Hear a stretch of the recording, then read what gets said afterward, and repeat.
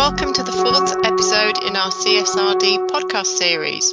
There's approximately 50,000 EU businesses and 10,000 outside the EU will be affected by CSRD. Today we'll talk about some of the benefits to companies both in the EU and the US.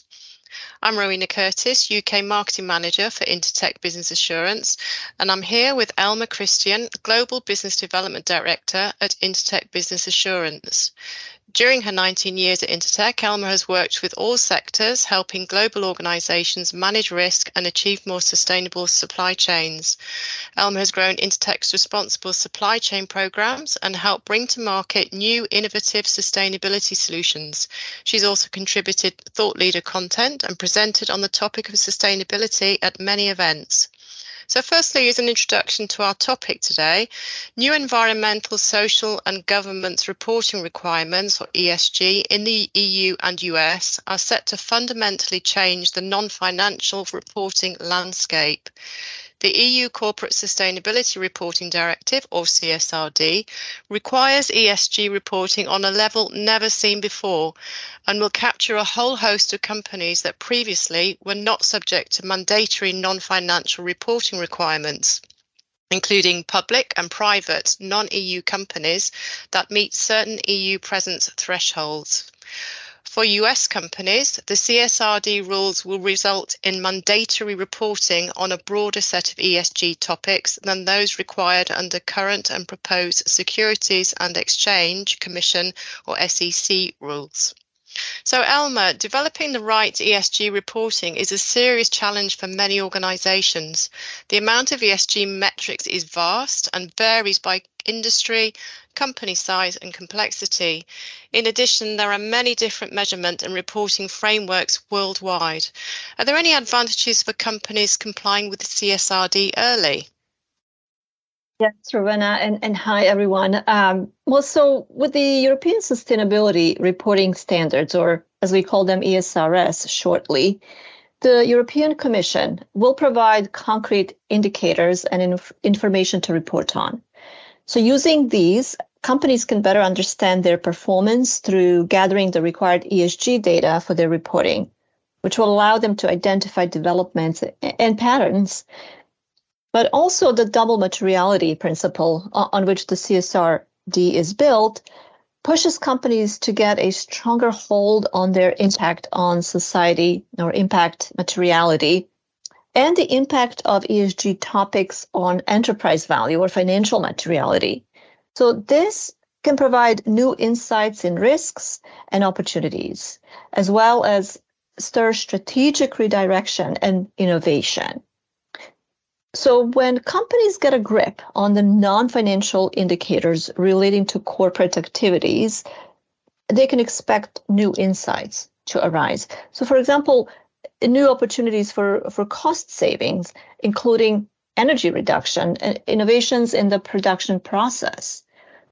But also, in addition to this, early compliance with ESG reporting in the long term really does offer a scope for streamlining company-owned production and supply chain from a sustainability point of view. So in this way, companies can really enter into strategic partnership and identify future bottlenecks at an early stage. So this guarantees the continuity of the supply chain at the same time the directive enters into force.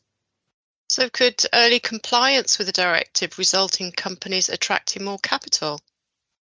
You see, the investors and financial institutions aim to minimize risk, while maximizing return. That's the objective. And to that end, most investors with a long-term horizon already use ESG information for that decision making. Now, the CSRD was designed, to improve the consistency, reliability, and comparability of information on material ESG risks and opportunities. So to help make money flow towards sustainable activities.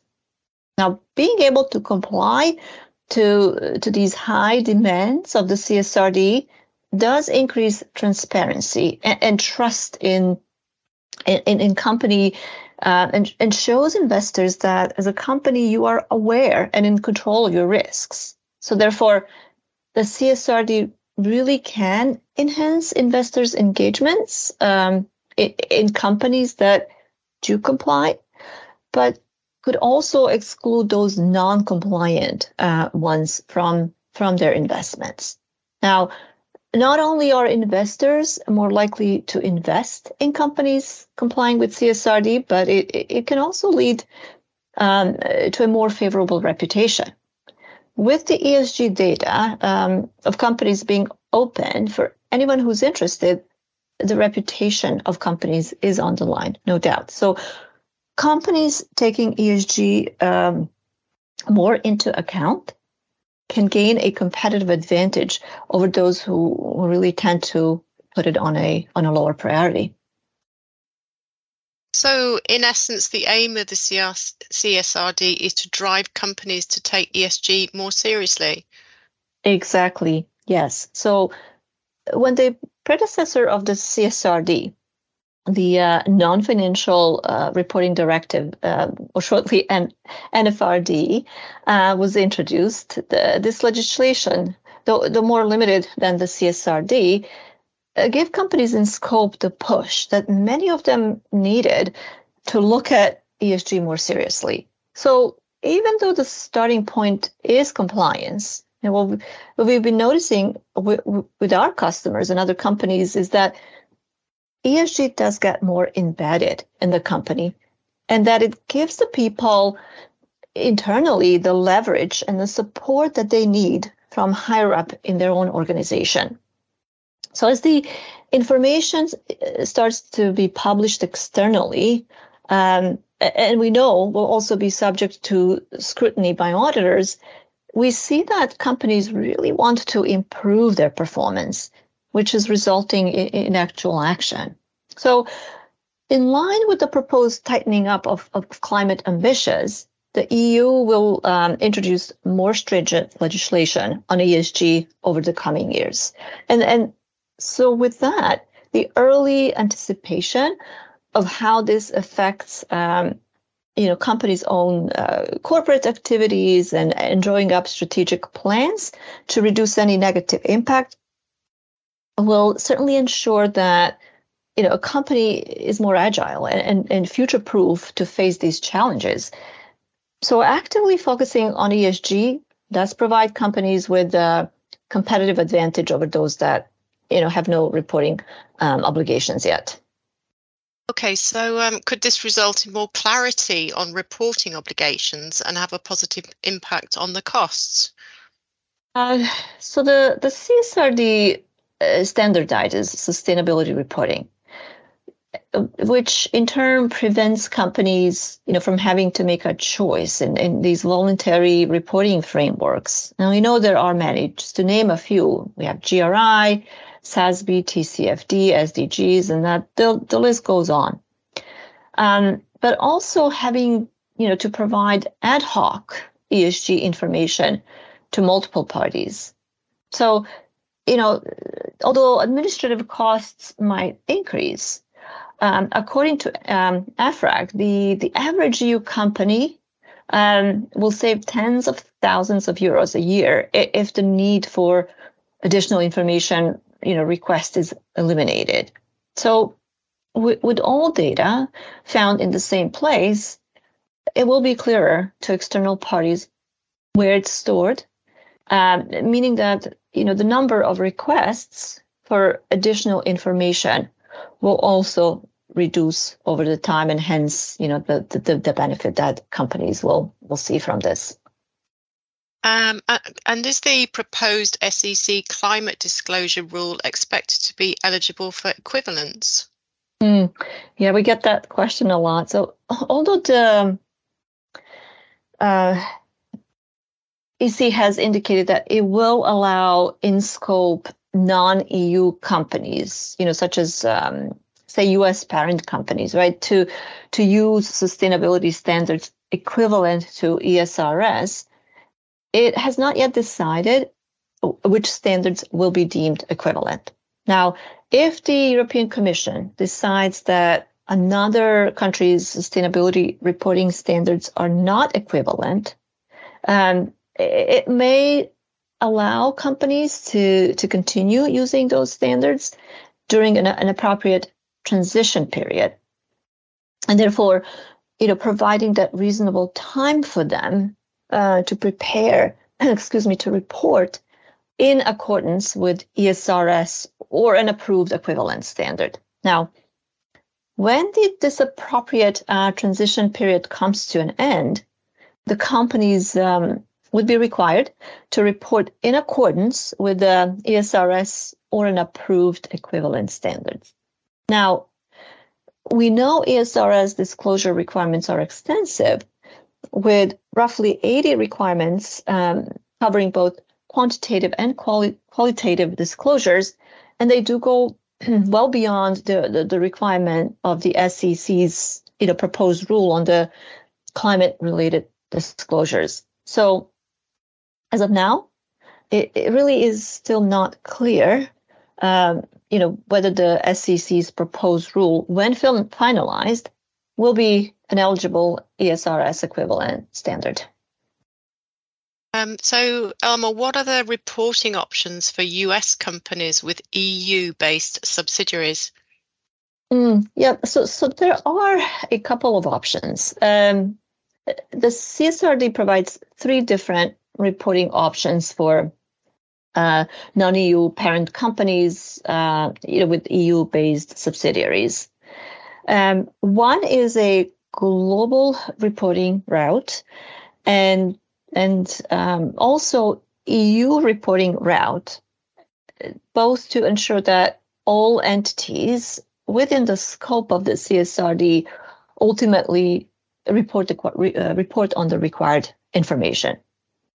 The global reporting route allows a U.S. parent company to report in accordance with the CSRD for itself, but also for all of its subsidiaries. However, for U.S. parent companies that are within the scope of the CSRD for enterprise-level reporting starting in 2028 and have a large subsidiary listed on an EU-regulated market, they will need to report at the consolidated U.S.